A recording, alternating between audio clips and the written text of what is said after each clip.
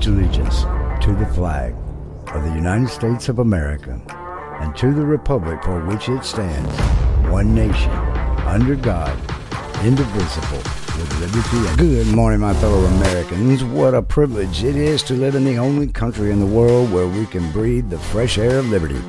Hey, we're glad you're here and welcome you to episode 25. And today, it's time for America to toughen up. Hey, share your thoughts on the subject by emailing us at podcast@theconstitutioncommandos.org.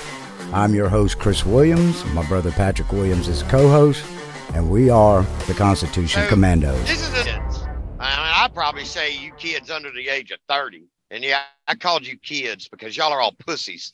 But when we were kids, we rode bicycles without seats. We built homemade wooden ramps that balanced on concrete bricks. I mean, we would, and we jumped over. We would people. hit the ramps, and the ramps would collapse, and we would slam into a tree. And you know what? We weren't required to wear helmets. We didn't have elbow pads and knee pads and all that shit. We did it without a shirt, wearing shorts and barefoot, no helmet. And nowadays, you can't even see a parent allow their kid to ride a bicycle down the road without a helmet, barely. You bunch of damn pussies. Y'all need to get out and scrape your elbows up a little bit. Go get punched in the face and get in a fight. Y'all need to freaking experience freedom. It'll toughen you up. Y'all need to learn how to say, I would much rather have busted up face because I slid down the damn pavement when I wrecked my bicycle without a seat and nothing but flip-flops on. I would much rather deal with that than somebody dress me up like a fucking clown in a clown show, ride my bicycle down the road with a helmet and elbow pads and high-top Snickers or something and pants. And, oh, my God, what else can we put on him? I mean, shit. Man, we used to swim in creeks. We used to play football. Oh, and then the worst, we used to drink water from the water hose. Oh man, did we? And that was some good water after you got the hot water out. Still alive? And we played with erector sets. What Yeah, did y'all have? they got Legos the size of their head. Well, this is to keep you from swallowing it. I know some big mouth, some bitches out there probably still swallow them. But it's amazing, man. We have sheltered our population into oblivion. I mean, they literally, this generation literally is hurt by words. I mean, can you imagine seeing somebody from this age ride a mountain bike through the woods, down a hill without a helmet? I can't believe I got told by this place, you have to pay a membership to ride a bike on their trails, right? And they told me I have to wear a helmet. Wear a helmet and pads. I said, what if I don't want to wear a helmet? Oh, well, nobody will want to ride with you. Well, good. I don't want to ride with those pussies. They probably won't do what I'll do on a bicycle. I don't want to ride with them. Bunch of pussies. That shit rubs off. I'm a man. Hey, look. They get a little scrape on their knee and they're out screaming, got to go to the hospital. I cut the end of my finger off at a bicycle chain. And I'm like, I think this hurts. It took about an hour for you got to the doctor. Yeah. And had Maria take me to the doctor. But I mean, people nowadays, man, they just don't understand, man. And they don't understand that all this shit for your safety has made you weak, soft. I mean, another one that trips me out is all these people that run around and they want to be on this gun grabbing train. Oh, guns are so dangerous. Guns are this, guns are that. They probably don't even realize their neighbor's got fucking 40 guns. Have you been shot? Has your neighbor shot anybody? Right. No? Shut the fuck up. I mean, God, they just trips me out. They don't even realize. And look, my argument. Go ahead. My argument is still, if everybody in the country had guns, there'd be a lot less gun violence. Hey, when we were kids, there was not ever one school shooting when we were kids. And I would say about 75. Man, we had kids coming to high school with their rifles and shotguns. Of course, they were just sitting in the rifle rack. But ain't nobody going to go shoot nobody at school. And we had guns all over. Man, you walk through the parking lot, you could have probably found 40, 50 guns. They had shotguns, rifles, pistols. Easily. They had everything in their vehicle. They left them in the truck, but didn't nobody go shoot nobody. That's a people problem. It ain't a gun problem. These people want to sit there and talk about guns. It's The called, more guns, the more dangerous. Well, that's because you choose to be ignorant. When you were a kid, everybody had a gun, and right. nobody got shot. It's a people problem, not a gun problem. I talked to a woman who was from China.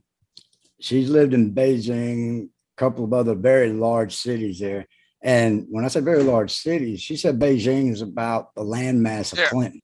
But there's like 3 million people that live there. And right.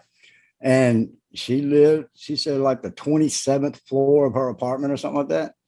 She only worked about 3 blocks away from her apartment. But it would take her almost an hour to get there because it's so crowded. And I said, man, y'all must have some serious crime problems over in Beijing. She said, no, we don't. And I said, you don't. She said, everybody knows what everybody knows. And, you know, that's when I started thinking, well, maybe we ought to just put guns back in people's hands, because if everybody's got a gun, ain't nobody going to be so quick to draw. I mean, we hear all the stories about the Wild West. And I mean, we heard how Doc Holliday was the fastest gun in the West, but from all that I've studied about Doc Holliday, he's only shot one man his whole life. He shot him in the back running away, you know? But everybody back then had at least Billy 2 the guns. Kid was supposed to be pretty quick, you know? And Wild Bill. Billy the Kid, Johnny Ringo. Yep. There were supposed to be some real fast guns, but how did they know they were fast guns? There must have been a lot of beer bottles shot in practice time, because you know, even the people that they say have a large body count behind them, they only shot 1 or 2 people. Yeah, but remember back then, when you were a rock star, if you were an outlaw, people got pissed off when they didn't have that big number on the wanted picture. You know, I mean, half of them were outlaws because they were robbing somebody or rustling cattle, or I mean, I'm sure there were people out there killing, but for the most part, yeah, it was inflated numbers, people embellishing to make themselves a superstar. I mean, that was all it was. Either that or to make movies sell. I mean, the whole deal is, in the Wild West, everybody had a gun. Women carry guns like crazy. I mean, don't go up in a bar or a brothel. You're going to get shot. Because they probably got a couple of shotguns. Yeah, and then women probably had Dillingers shoved down in their garter belt. Not probably. They did that, or some type of a straight razor. Yeah. But it kept everybody straight. You know, our weak society today, sure it did. I mean, you're not just going to pull a gun when you know everybody around you's got a gun. You're just going to be a fair fighter. Is not going to unless you have a lot of confidence in your speed and ability, your speed and accuracy. Right. Exactly. And, you know, it just amazes me how stupid we become, stupidly weak. Well, and it's not just stupidly weak. It is stupid because, like you said, if everybody had it, I guarantee you, and number one, concealed carry is not that's a bullshit term too. There's no such thing as concealed carry. You have the right to carry, period, whether it's concealed or in the open. I don't like hearing all this concealed carry. But if everybody had a holster and a pistol on their side, I guarantee you, crime would stop overnight. Crime would stop. I guarantee you get that one guy in the damn convenience store or 2 guys, and they got their pistol openly carried on their belt in a holster, and somebody walks in there thinking they're going to take the money out of the register and sees that. Oh, no, man. It'd be like, wrong store. You might get your hands on them, but you aren't going out that door. You know, and, you know, I've heard several reports of people working in department stores where somebody would come in and rob them, and they pull out their camera and video them, right? And then lose their jobs over it. It's like, what? Yeah, but people, once again, man, we live in a clown world, man. And people got to get, number one, the government has succeeded in instilling fear in the people. People are scared of the repercussions of what the government will do to them. Number two, there are enough people out there that have that fear that they're scared to stand with their neighbors. If everybody would lose, lose the fear of the government. Number two, develop your sense of community, not just develop it. If you see your neighbor getting screwed, you go to your neighbor's help. You go help your neighbor. Yeah. And if everybody stood together, ain't nobody, man, it's just the way it is, man. People, even the government ain't going to come step on you if they know What, are you going to send the fucking army in here?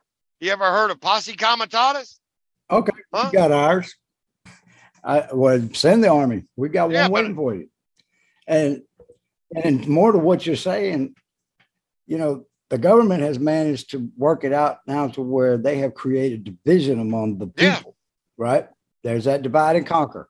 And as long as you're not going to help your neighbor, the government got free reign hell, to we're do going to whatever. walk all over you and your And if neighbor. you're not, man, yeah, I mean, There's no repercussion.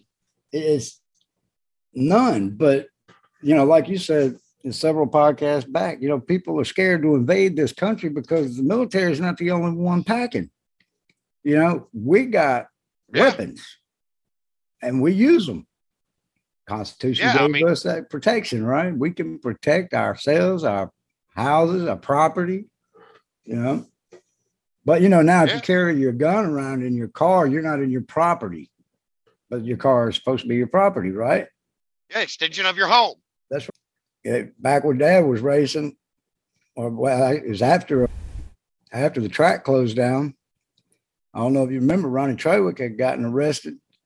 Somebody tried to rob him coming down fortification, jumped up on the sideboard of his wrecker, stuck a knife to his throat, told him to get out of the truck. Ronnie just popped the guy a couple of times, but he hit him in the kneecap and ended up getting sentenced to 5 years in prison. And his lawyer told him, he said, if you'd have just killed him, you would have never even been in court. Ronnie said, I didn't want to kill him. I was just protecting my property. Now, what is the government telling you there? Yeah, I know it. You got to be somebody you're not. So what? Protect yourself? I mean, how does that work? Yeah, I don't get it. But these are the things that our country has bought into, and we really need to get out of that mindset somehow or another. It's probably a poor analogy, but I know that if I'm gonna get involved in a race and I want to be competitive, then I've got to get up there and race around other people, real close, in fact, even racing hard.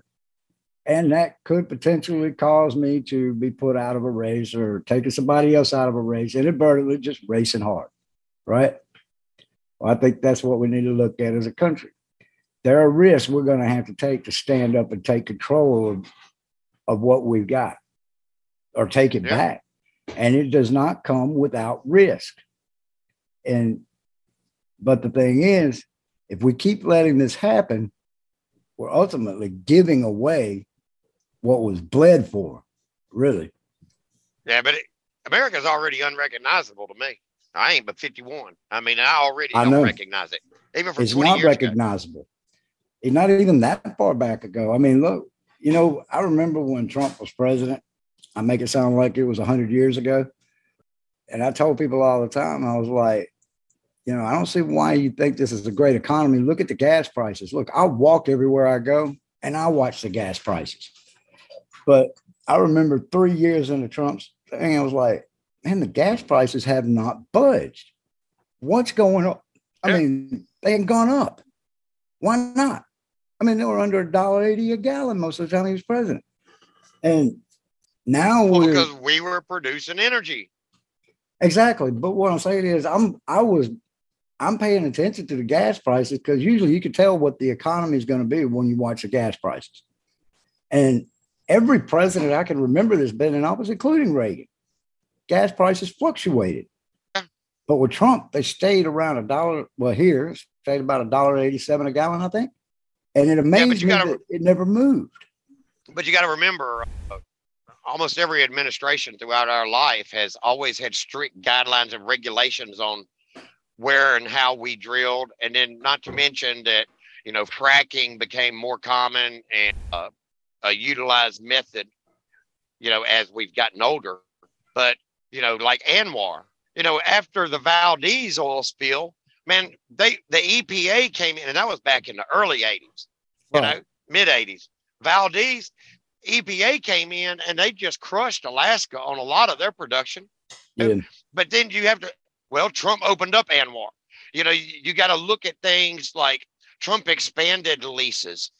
And since we've been kids, they've been adding regulations like crazy, never taking any away. They always add to this behemoth pile.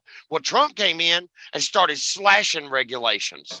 So we saw a steady rate of energy cost as opposed to the previous administrations throughout our entire life, because Trump didn't just become or make us energy independent or dominant. We were going, but he also killed the regulations, because it isn't just the regulations for getting it out of the ground, the regulations for transporting, all the other regulations that go into it, the regulations that applied to the leases, the regulations that a regulation does not mean that it's environmentally sound.